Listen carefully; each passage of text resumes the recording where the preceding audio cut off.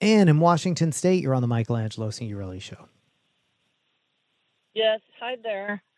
Hi, I Ann. am calling because I do not believe in getting the vaccine. For number one, it's experimental.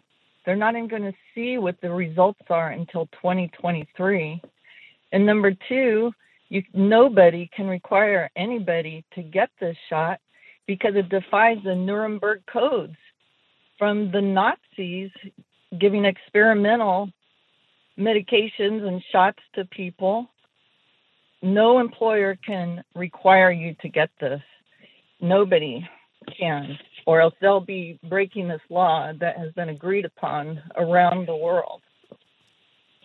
Well, that's actually not true. This is not an experimental drug. This is not a drug that has been, allowed on the market without thorough testing.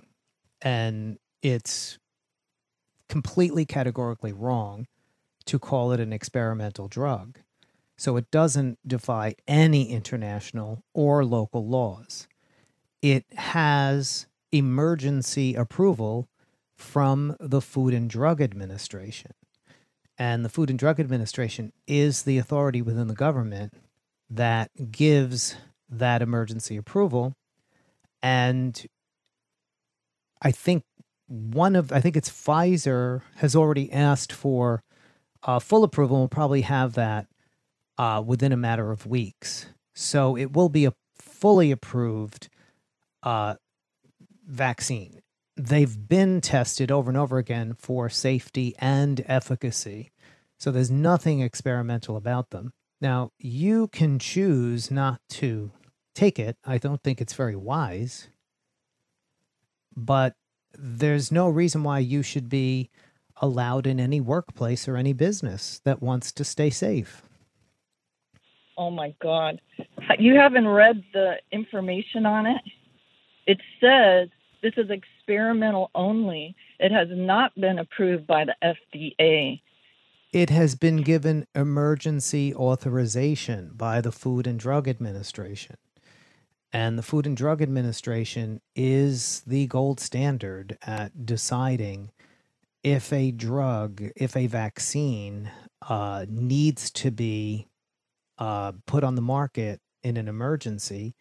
And that is what they have done. We've also used emergency approval for treatment of HIV and cancer and so many other illnesses. And emergency approval is so important because otherwise we wait sometimes for 4 or 5 years for drugs in the pipeline. AIDS activists were very instrumental at getting the approval process streamlined and getting emergency approval.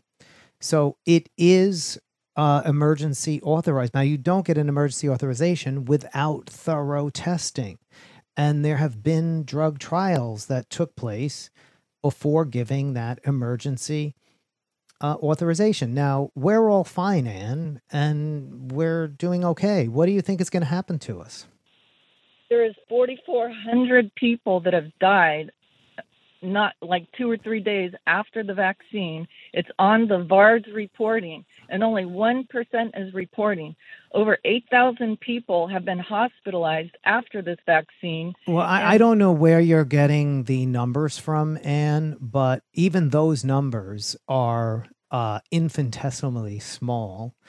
Every drug there's a reaction to. People are taking Tylenol right this moment as we're speaking, and somebody is having some sort of reaction to it. Everything you buy over the counter, some small percentage of persons is going to have an allergic reaction. Somebody's going to have some sort of issue with it. We know that this is preventing COVID-19 in millions of people and preventing deaths. And it's safer than probably most of the things I just said over the counter as well. So again, you don't have to take it, but we have had mandatory vaccinations in this country for many years. So do you believe then that polio and smallpox and all of these vaccines you should not mandatorily have to take? I'm beginning to question that too now. and having autism, that is a direct result from vaccines. No, Look at it's how not. Now, that has been proven absolutely false. And I won't let you put false information on this program about autism and about vaccines. And it has been totally and completely disproved. And you should do your research. Thank you, Anne, for your call today. We will come back and take more of your calls in a few minutes. The woman who just called was an example of the misinformation and complete and total lies and conspiracy theories being propagated about coronavirus vaccines. And I wasn't going to let her go on. I did challenge her a few things, but one thing she said, and I'm glad that one of our listeners at D. Ibdal Jackson sent me regarding what she said, was her claim about the Nuremberg Code. And factcheck.org has it right here. A bogus claim that vaccines are in direct violation of the Nuremberg Code has been circulating on social media.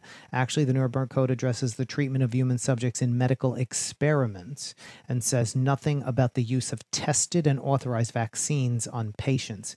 None of us is being used in a medical experiment right now. It's an insult to what the Nazis did to people, to Jews and others, experimenting on them against their will. None of us is part of any experiment that's been forced upon us. There's no violation of the Nuremberg Code. There's nothing about vaccines. This is a falsehood aimed at discrediting the vaccines, and it's been debunked over and over and over again.